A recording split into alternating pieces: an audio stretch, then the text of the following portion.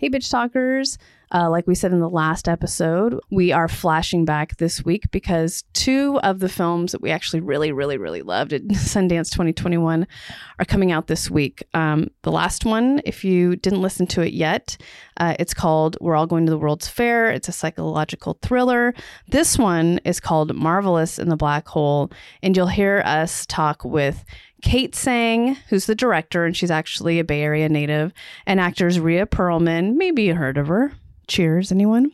And Mia Check. The film comes out today in select theaters near you, so please check it out. It will totally make your heart smile. We've been thinking about this film for the last year and how much we loved it, so we're so glad it's finally being released on bigger platform.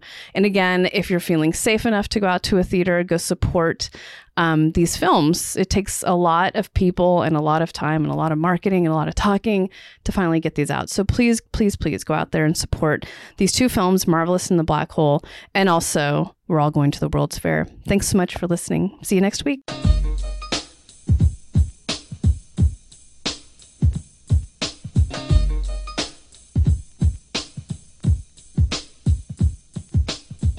Welcome to Bitch Talk, booze interviews straight from the heart of San Francisco. I'm Erin. That's Ange. Hi. That's Shar. Hello. You can find us at bitchtalkpodcast.com where you can sign up for our monthly e-news. For behind-the-scenes videos and 2-minute clips of our interviews, head to our YouTube channel and subscribe. You can find us every other Thursday morning at 9:30 a.m. at BFF.fm. And if you like what you hear, rate and subscribe wherever you listen to podcasts. For the love of God, do it. It really helps.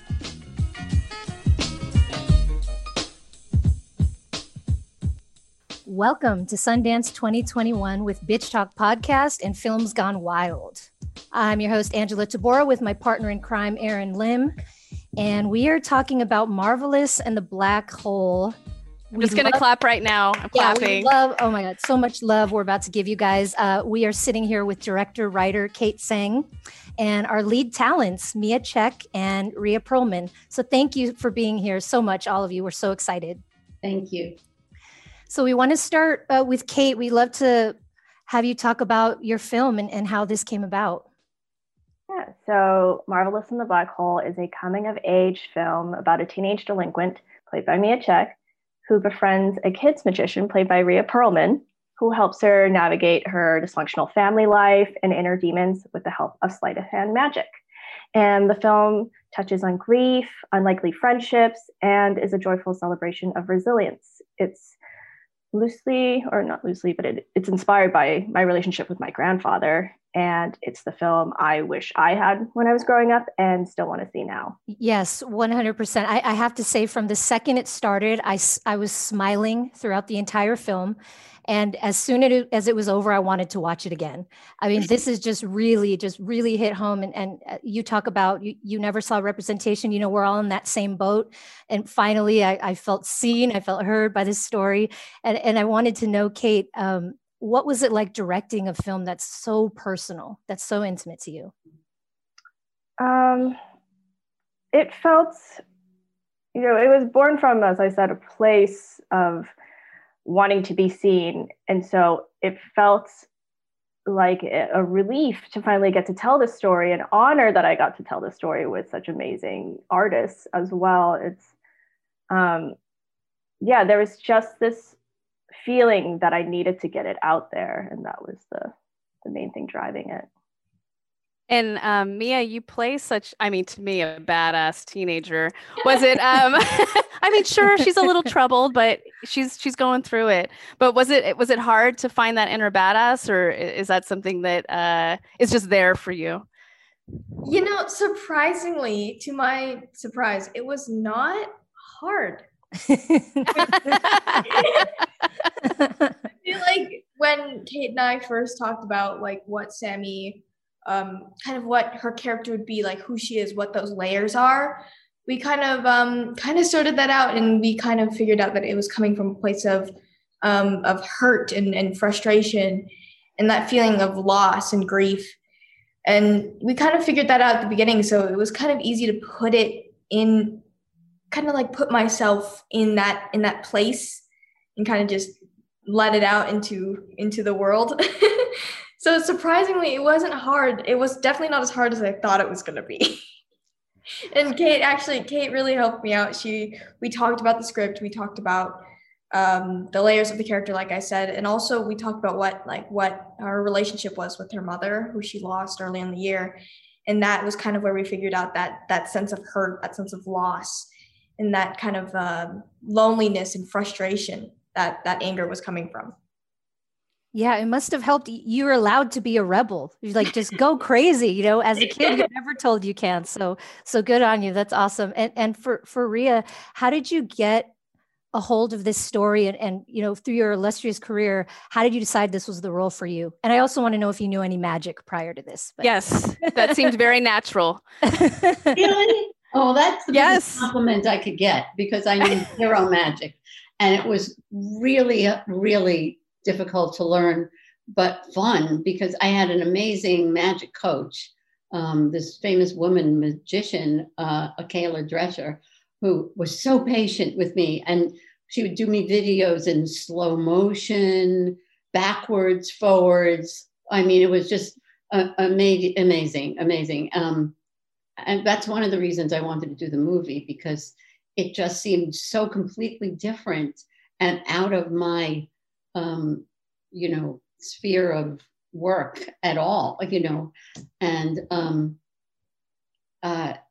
it came to me just really like out of the blue, like magic.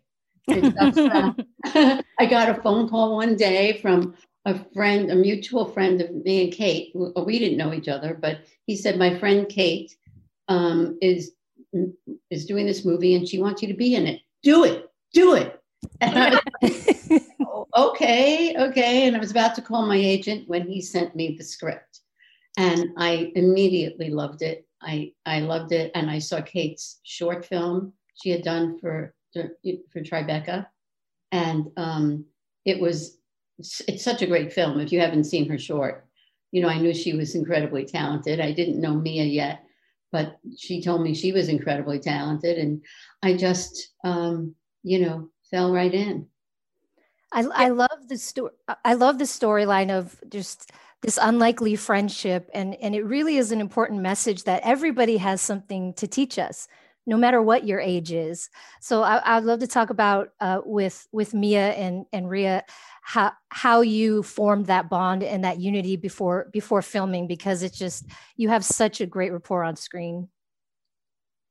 Well, we worked together at my house, mostly on the magic and just in general talking. And we went, all of us, Kate included, and Carolyn, the producer, we went to a magic show at the Magic Castle. And I want to go there. Yes. Yeah, of course, you have to go there. Yeah. And it was, it was a very bonding experience just before the movie even started. And Mia, what was it like for you? Were you familiar with Rhea's work, and what was it like working with a seasoned pro like that?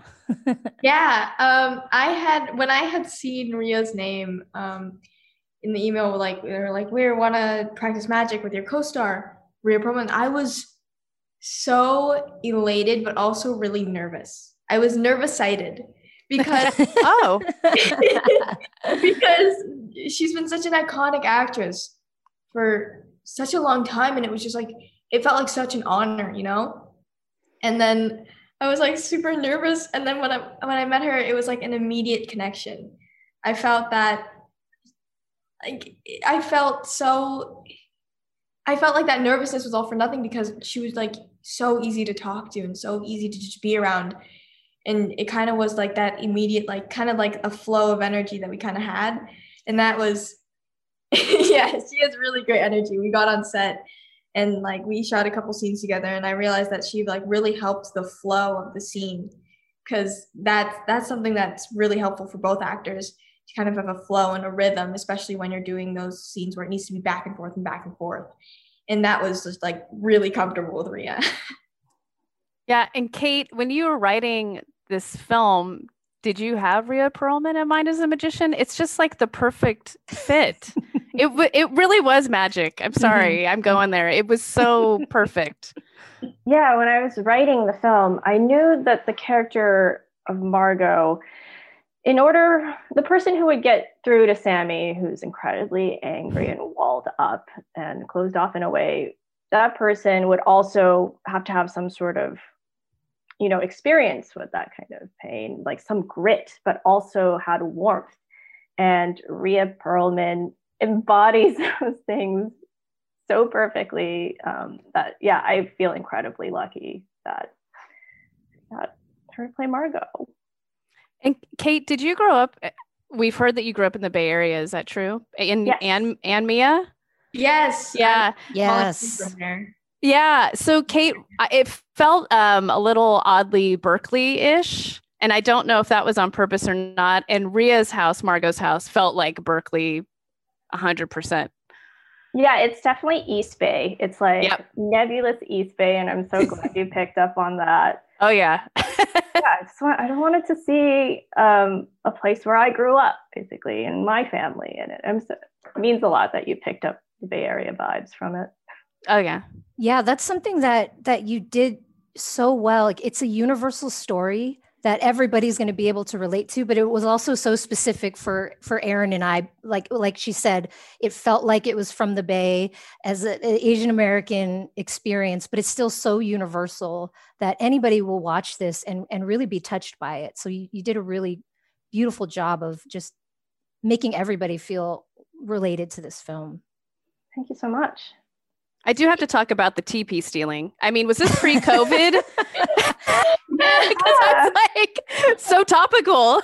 Yeah, that was like a unexpected surprise in post when that happened. Where because this script had been written for several years before we ever shot it. And we shot it in the fall of 2019.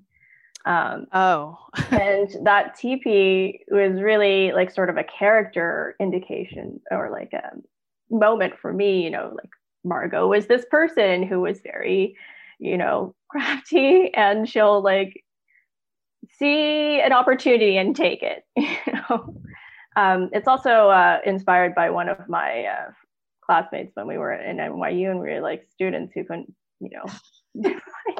I was going to say, I did that in college. I totally did that in college. You would see the TP card out, and then you take a couple rolls and go home. So funny. And when the pandemic happened and the toilet paper thing happened immediately, and it was like that. It made sense for me for the first time, really, why this character had this obsession with stealing that. She had gone through a time in her past life, in her early life, where she didn't have much. And, not to tell people the whole story and everything, but, so of course that makes sense, like something that you've gone through, and then it's just like you have to, just in case, you just got to take some, just in case that happens again. And then it did a few months later. Yeah, you seem like a natural stealing it, Rhea. Yeah, were you taking notes, Mia, from this film? Like, oh, okay, this is good. These are good tricks of the trade, how to survive in this world. Yeah. We had actually, Rhea, correct me if I'm wrong, but we didn't really know why she stole toilet paper.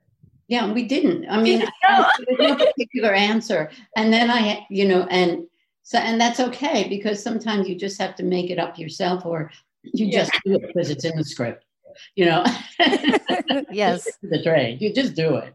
But, really then it totally made sense to me when the pandemic started. We done that. Yeah. Another thing that really stands out and stuck with me is just the idea of grief and how it takes many different forms, and everybody deals with it in so many different ways. There's not one right way to do it, especially now. Everybody's dealing with some sort of loss on many different levels. So Kate, can you talk about your process in talking about grief and making it okay for it to look like different things? Yeah. So the theme of grief came about inspired by my experience, like going through divorced as a young kid between my parents and having to bounce between their homes back and forth, the Bay Area and Hong Kong. And it was such an isolating, depressing experience that was really hard on me. And it was only later on that I realized that, you know, as an adult, my parents were also going through their own grief and their own processes of it, even though at the time, you know, I couldn't tell.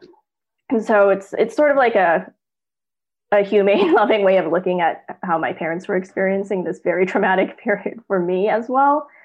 And also the storytelling aspect of this film is inspired by how when I was in Northern California and my grandfather came from Hong Kong to watch me as a kid, he could tell I was really struggling. And he saw me, he validated me, he became the friend and confidant I needed. And at night, he would tell me these stories, tell me to go to sleep because I had really bad insomnia and then nightmares also when I actually fell asleep. So in order to help me go to sleep, he would tell me these stories that I later realized as an adult that they were actually his own horrifying experiences with the Japanese occupation of Hong Kong that he had transformed into these cathartic fairy tales for my sake.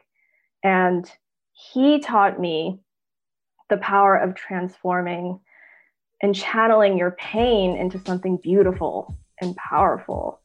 And that is the same lesson that Margot teaches Sammy. And before we wrap up, I do have to give you a shout out for that Neverending Story callback. I loved that. The Flying Bunny. That was one of my favorites. Yeah, thank you guys so much for being on Bitch Talk, Kate, Mia, and Ria. We love this film so much. So much. You're all magic. You're all so incredible. I'm going to watch it again today. I know. It's on our list for sure. Thank you. And good luck at Sundance. Thank you so much.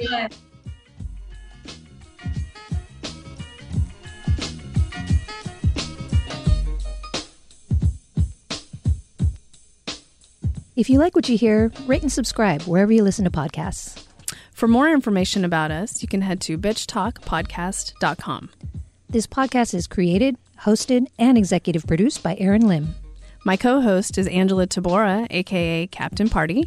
The show's edited by producer Shar. We're powered by GoTo Productions.